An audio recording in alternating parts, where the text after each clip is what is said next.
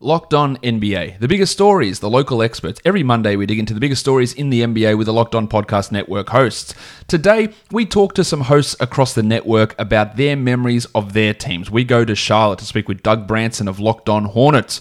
We go to Cleveland to speak with Chris Manning of Locked On Cavs. And lastly, we go to Dallas to speak with Nick Angstadt of Locked On Mavericks to talk about their favourite players and times from their teams. It's all coming up, the biggest stories with the local experts on Locked On NBA.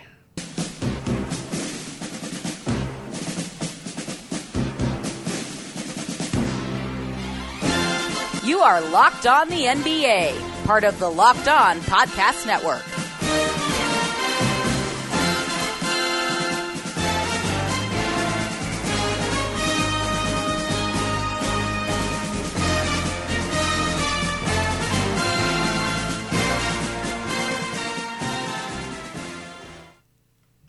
Hello and welcome back to another week of Locked On NBA. I am your Monday host, Josh Lloyd. I'm also the host of the Locked On Fantasy Basketball podcast and the lead analyst at basketballmonster.com and at Yahoo Sports Australia. We're checking in with some more hosts across the Locked On Podcast Network to talk about memories from their teams, their favorite players, and some interesting stories along the way. So let's get to it.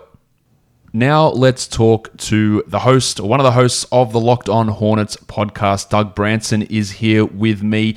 Doug, you've been a member of the Locked On Podcast Network basically since we started, but you've been a Hornets fan longer than that. What drew you towards being a Hornets fan?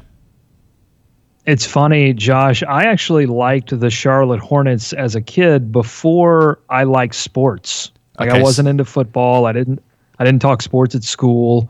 I just I don't know why. I can't give you a perfect reason why. I just fell in love watching the Charlotte Hornets play basketball. Is this, now I know back here in Australia when the NBA really started to explode, it was when the Hornets sort of started out. And the two biggest teams here in Australia were the Hornets and were the Bulls. So there was lots of Michael Jordan jerseys going around and then a whole bunch of Larry Johnson jerseys in that 91, 92 time period. So I think that was with the big push of your Hornets starter jackets and the big branding push, and the color scheme was huge, and that really boosted the Hornets' popularity here in Australia. Is it around that time that they sort of got into your imagination when they first came into the NBA?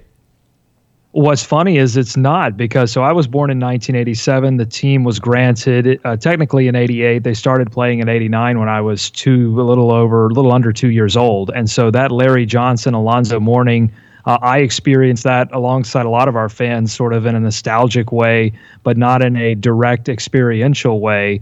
I actually joined the Hornets fandom in the probably mid 90s. So your Anthony Masons, your Glenn Rices, that's when I joined the team. So basically when they traded Larry Johnson away and traded Alonzo Mourning, and honestly, I think it was because someone gave me my first television set, and it was a portable television set that I put in my room, and I put it on my bookshelf that was across from my bed, and it had one of those bunny ear antennas going on, and so I would mess with it and try to tune a channel, and I tuned it to WAXN 64, which was the broadcast home of the Charlotte Hornets at the time, and this basketball game was just right in front of me, and it was so miraculous that I could watch a basketball game in my bedroom as probably a 9-year-old, 8-year-old kid.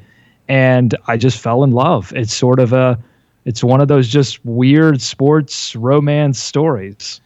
That's, doing these mini interviews with people across the network, I'm just finding the real importance of sport and how people came to become fans of these teams. And I think the stories are all really, really interesting as to how people discover their teams and latch onto that team, or what it means from a personal perspective and how it translates through their family, or maybe it doesn't translate through their family, and what that means for all those dynamics. There's so many interesting things that sports brings us, but that then brings us to the negative side of things, Doug. And when the Hornets moved to New Orleans, what was that feeling like without basketball in Charlotte? How old were you at that time, and how did you react to that sort of news? It was devastating. It was heartbreaking. I remember crying as this would have been near the end of middle school for me. So we're talking 7th, 8th grade. And I was just utterly devastated, heartbroken.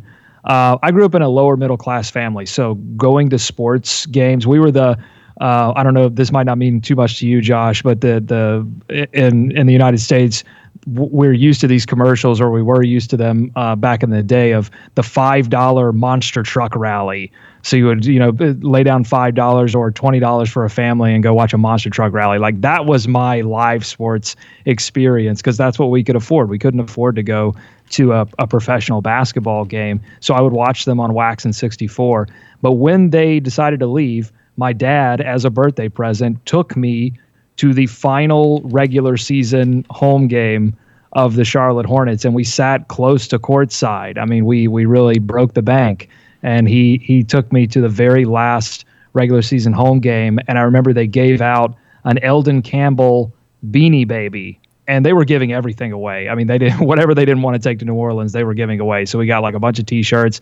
I bought a Baron Davis jersey, but I got this Eldon Campbell Beanie Baby, which I still own. It's one of my most prized possessions.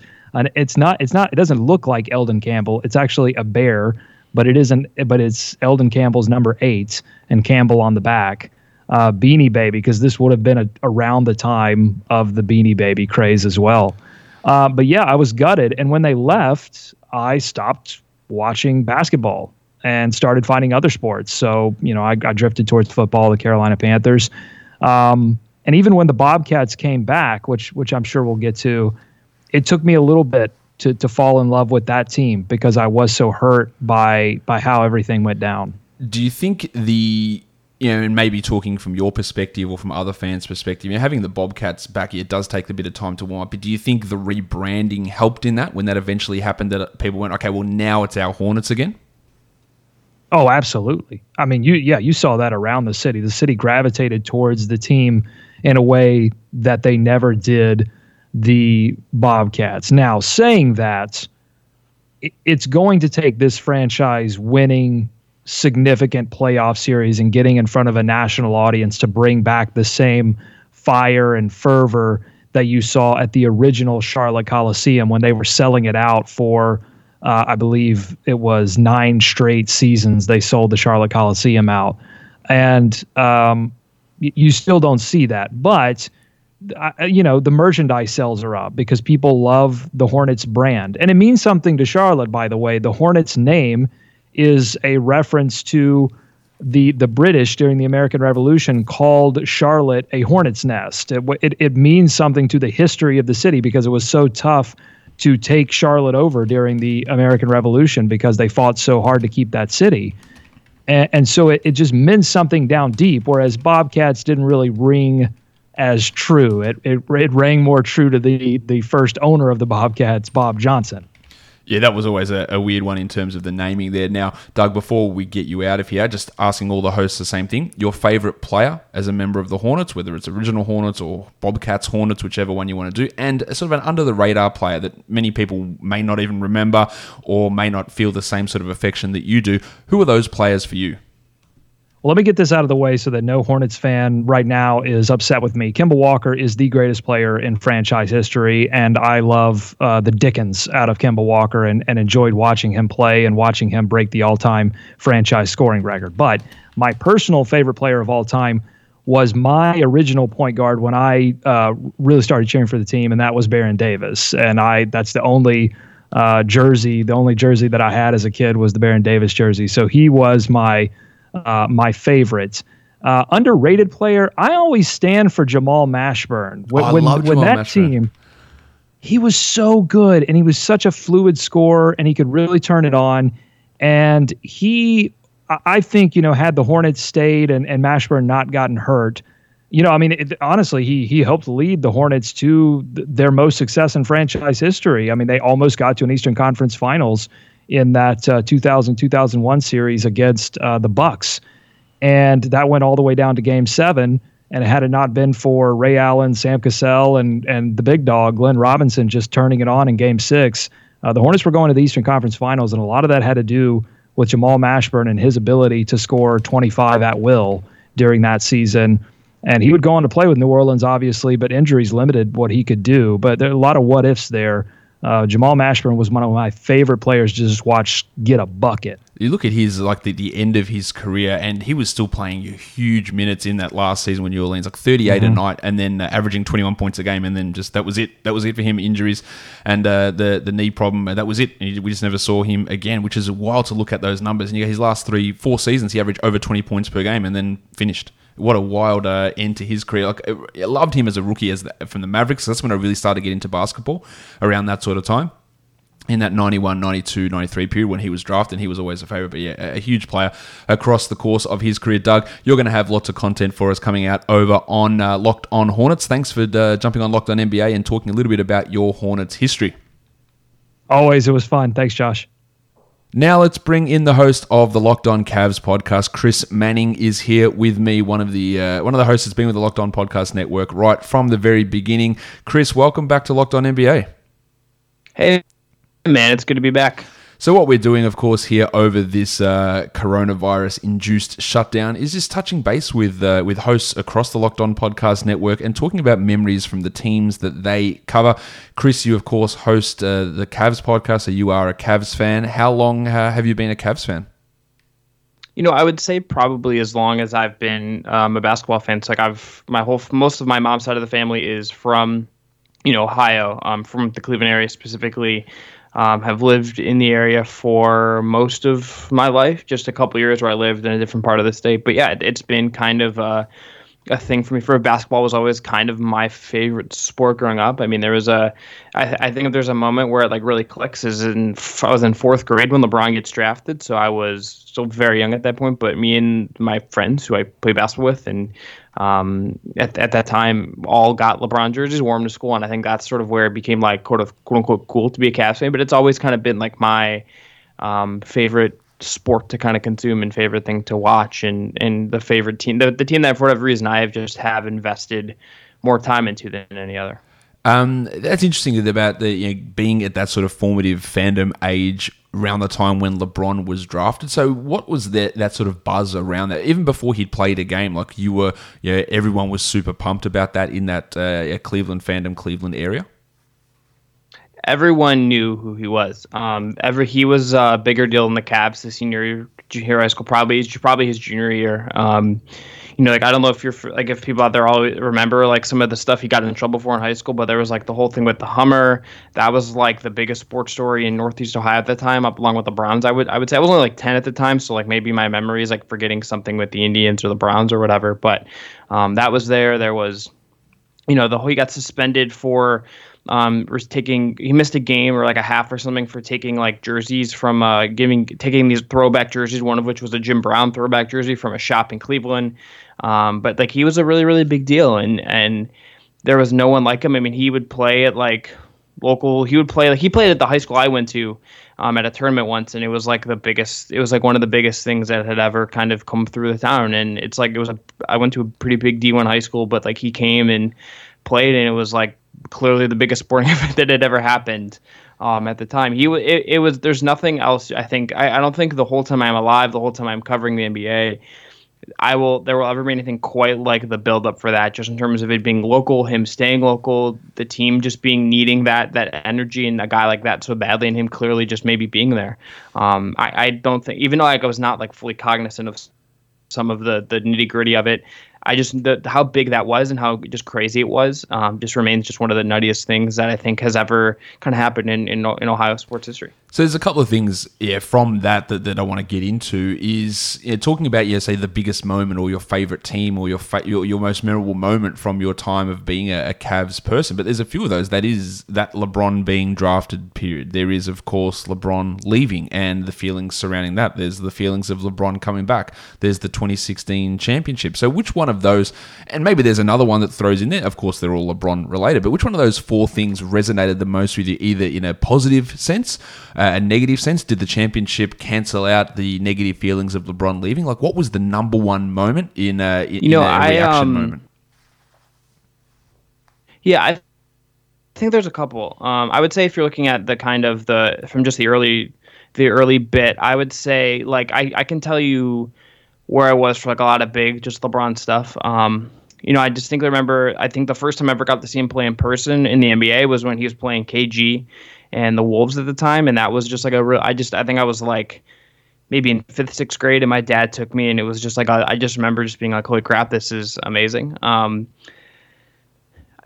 distinctly can tell you like where I was when he decided to go, because I distinctly remember following along with the coverage of everything, just kind of everyone speculating what was going to happen, and that was the playoff stuff, and I can watching like the shot he hit against Orlando and everything the year before, but I was at Cedar Point the night of the decision, which is this theme park in Northwest Ohio, and the friend I was with, it was going to start raining, but we like ran through the park to get to like a TGI Fridays or something to like watch the decision live on ESPN at a bar, and like sneak in there and like watch it. And I had been following along, and I'd been like telling my friends that he was going to stay because he had filed. I read in the Plain Dealer, the local paper, that he had like filed paperwork to change his jersey number, and you only had to do that if you were going to stay in the same team.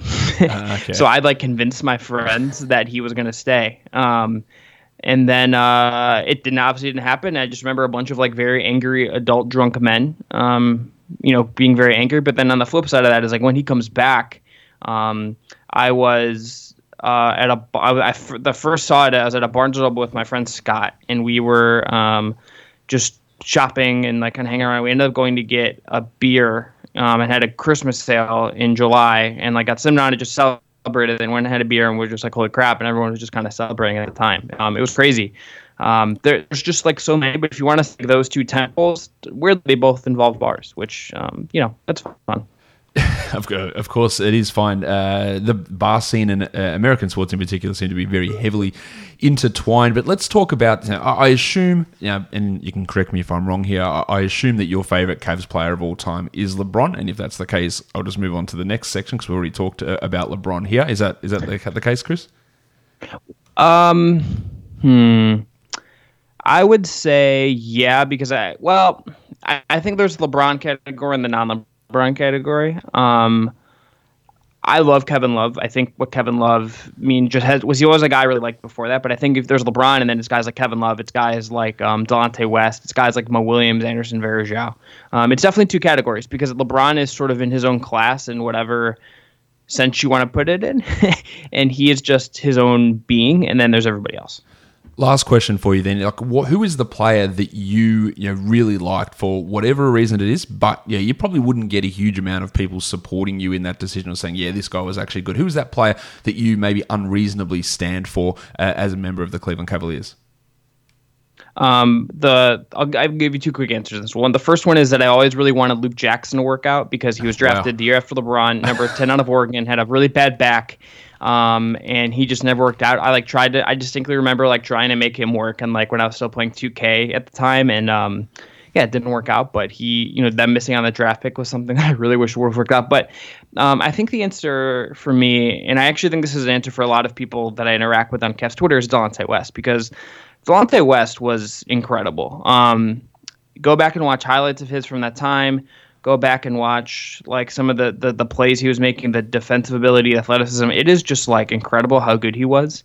I think he's one of those guys, and I think Mark Price is another guy like this, where if you put them into the NBA now, they would be even better. And obviously with Delonte, there's just a lot of concern about his mental health, his mental well-being. I hope he's doing better and is getting help that he needs and everything like that. But I think if you're looking at, for me, a guy that I thought was just amazing, that I thought was just a great player that I think probably doesn't get enough love looking back, I think it's Delonte. The Cavs this year in their 50th year have done a lot of bringing guys back, and they brought back guys like Larry Hughes, who was this big free agency miss that they made with LeBron, and Z's been back, and Daniel Gibson, and all these guys. And I don't know where Delonte is at right now. I can't speak to that, but I think if there's someone that has been missing from this 50th year celebration, it's Delonte West, and I think he deserves a lot more credit for how good and important he was for the Cavs for a time.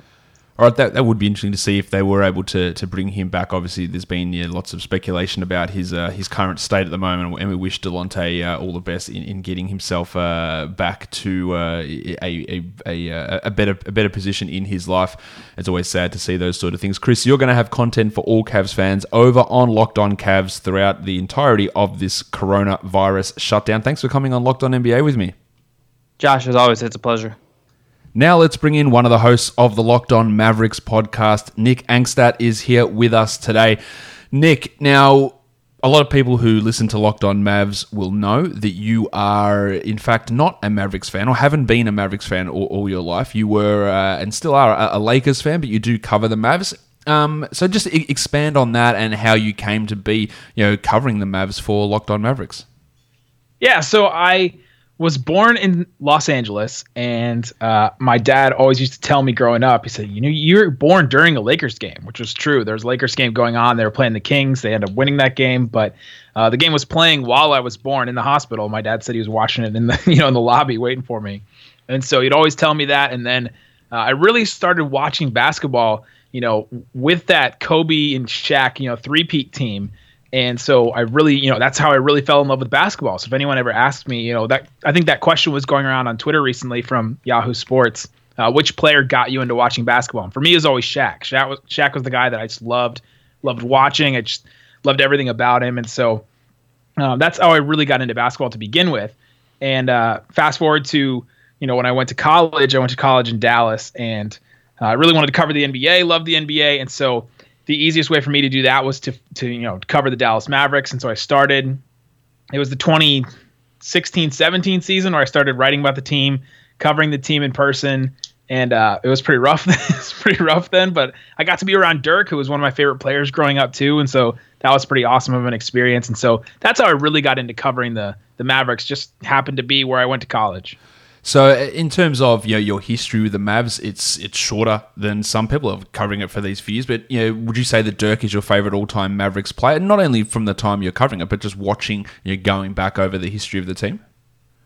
Oh yeah, Shaq was my favorite player growing up, but I think Dirk is my all-time favorite player at this point, especially having been around him, talked to him, covered him, and seen how he works and how he interacts with others. And there's some moments where, when I was covering the team that it was after everyone had pretty much left, a lot of the media had left, and Dirk is just joking around with people in the locker room like Harrison Barnes and, joking around with them and stuff like that. And just to get to see a person like that and to see the little things that Dirk does for so many people. I'm sure you saw a lot of the stuff when Dirk retired, seeing him go and interact with kids at hospitals and things like that. Like he just became... my respect level could not be any higher for a human, and so he became, and the way he plays, obviously, is amazing too. He's a legend, but he is definitely my favorite player now. So when you start covering the Mavs, a team that you didn't have necessarily that childhood history with, how much do you have to delve back into the history? It's not really just a case of, well, I'm starting this season and whatever happens from Mavericks from here on out is what I cover. Like you have to have an understanding of context of where heartbreak comes from, of where rivalries come from, of where player histories come from, all those sort of things. So how much work was that to try and dig back into the team's history to get an understanding? And it can't just all be done through, going down and reading stuff. Like you have to hear the stories. Like how hard was that to sort of get that backstory of the franchise to come and cover them the way you do? Yeah, it's sort of like trying to understand what happened in a game just by reading a box score, right? Like you can get a certain idea of what went on, but you have to kind of, talk to some people that were there and get an idea of, what fans thought of then, just get the whole picture. And so with covering the Dallas Mavericks, I've been pretty lucky in the sense that a lot of their real memorable history is pretty, has been pretty public. Like obviously, the Mavericks went to the 2006 finals and that was their first finals. And their history kind of before that was pretty rough. It had some up and down years, but it was pretty rough to be, in the 80s and such when they first became a team. But the 2006 finals, obviously I'd watched that, I knew the history with Dwayne Wade and the Heat and all that. And then Dirk, gets the MVP in 2007 and they lose in the first round. That was a pretty, widely known series and people watched that. And I remember watching it. And then 2011, obviously I watched all those games heading up, but, first time against the three-headed monster of, the Miami Heat and then playing the Miami Heat again, even little things like Dirk and, being sick and LeBron and Wade coughing, that's a huge thing with Mavs fans that they absolutely do not like. Dwayne Wade and LeBron because of that and because of some other things too. And, they were making fun of him and coughing, in their way to their locker room and stuff like that. But a lot of those things I kind of knew coming into it, but I've just learned as I went along. It's the way that we, cover teams on Locked On Mavs, and just in the Locked On network in general. it's kind of day to day. And so if you followed the day to day, if you're there, I was in the locker room for a while. And so you get to know the day to day stuff. You're keeping up with that. And then you just learn things. You learn history things. People will mention stuff. Players will mention stuff. Every once in a while, someone says something about a game and I just don't remember. And so I have to go back and I'll watch highlights and I'll, try to read something about it. But every once in a while, something comes up where a fan will have followed a team much longer than me and know more about the team, and I kind of get stuck with my pants at my ankles, but not as much as Jamal Murray did. Yeah, Jamal Murray. That was obviously an interesting thing for a lot of people in the States to wake up to. That happened prime time here for me. I had to get one in there like he did. So. Yes, of course. You always have to get those ones in there. Now, Nick, in terms of favorite player, Instagram, though. Yeah, in terms of favorite player, we've got Dirk. But what about under the radar guys? There are always players that when you're covering a team or when you're following a team, you've got that player that you know about that you really like that others may think is ridiculous for you to think this player is good or to think that you're being a homer for really pumping this guy up. But who's that player for you? Who's that one guy for you where you're going to have a majority of people going, "What are you talking about? He's trash." Who's that guy for you? You mentioned a guy before we started recording, and that's Salah Measure. He was a guy that we talked about way too much on the podcast when he was part of the Mavericks, and because he was such a fun guy to talk to, he would always say stuff. He was always willing and available. He was so funny.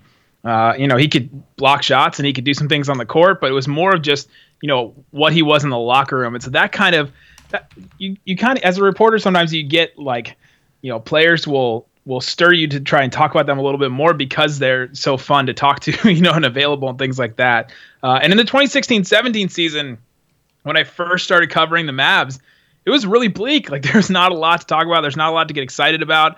And one player that really, really stood out and had an incredible week and made it easier on us to, create content and to get people excited about the team was Yogi Ferrell. I mean, he really jumped onto the scene and had a week where, a week or two where he was just, doing some incredible things, and he had that crazy game in Portland, and Yogi Mania was a real thing. Another really under the radar player that helped create some content and get people excited about the team was Tony Romo. I don't know if you remember that.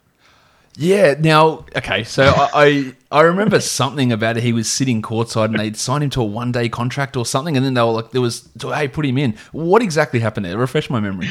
So yeah, it was the 2016-17 season, I believe. I don't think it was 2018. They basically signed him to a 1-day deal. He went to shoot around and he was there at shoot around. It was the most media I had ever seen up until that point. I think Dirk's 30K game and a couple Lakers games, may have made up for that. But they signed him to a 1-day deal. He did shoot around and he did the pregame like layup lines and stuff. And then he just sat on the bench. But he had a jersey and they sold, player tees, and they sold like jerseys with Tony Romo's name on it with the number 9. And it was kind of just ceremonial sending Tony Romo off because he had been such a beloved Cowboys player. But that was pretty funny. And just the legend of Tony Romo in the Romo week was something that helped us on Locked On Mavs, and we keep joking about it now. I completely forgot about Tony Romo, and that is why having the local experts covering the team always have those little bits of interesting information for us. Nick, everyone can follow what you guys are doing over on Locked On Mavs throughout this hiatus, and thanks for coming on Locked On NBA with me. Absolutely. Thank you, Josh.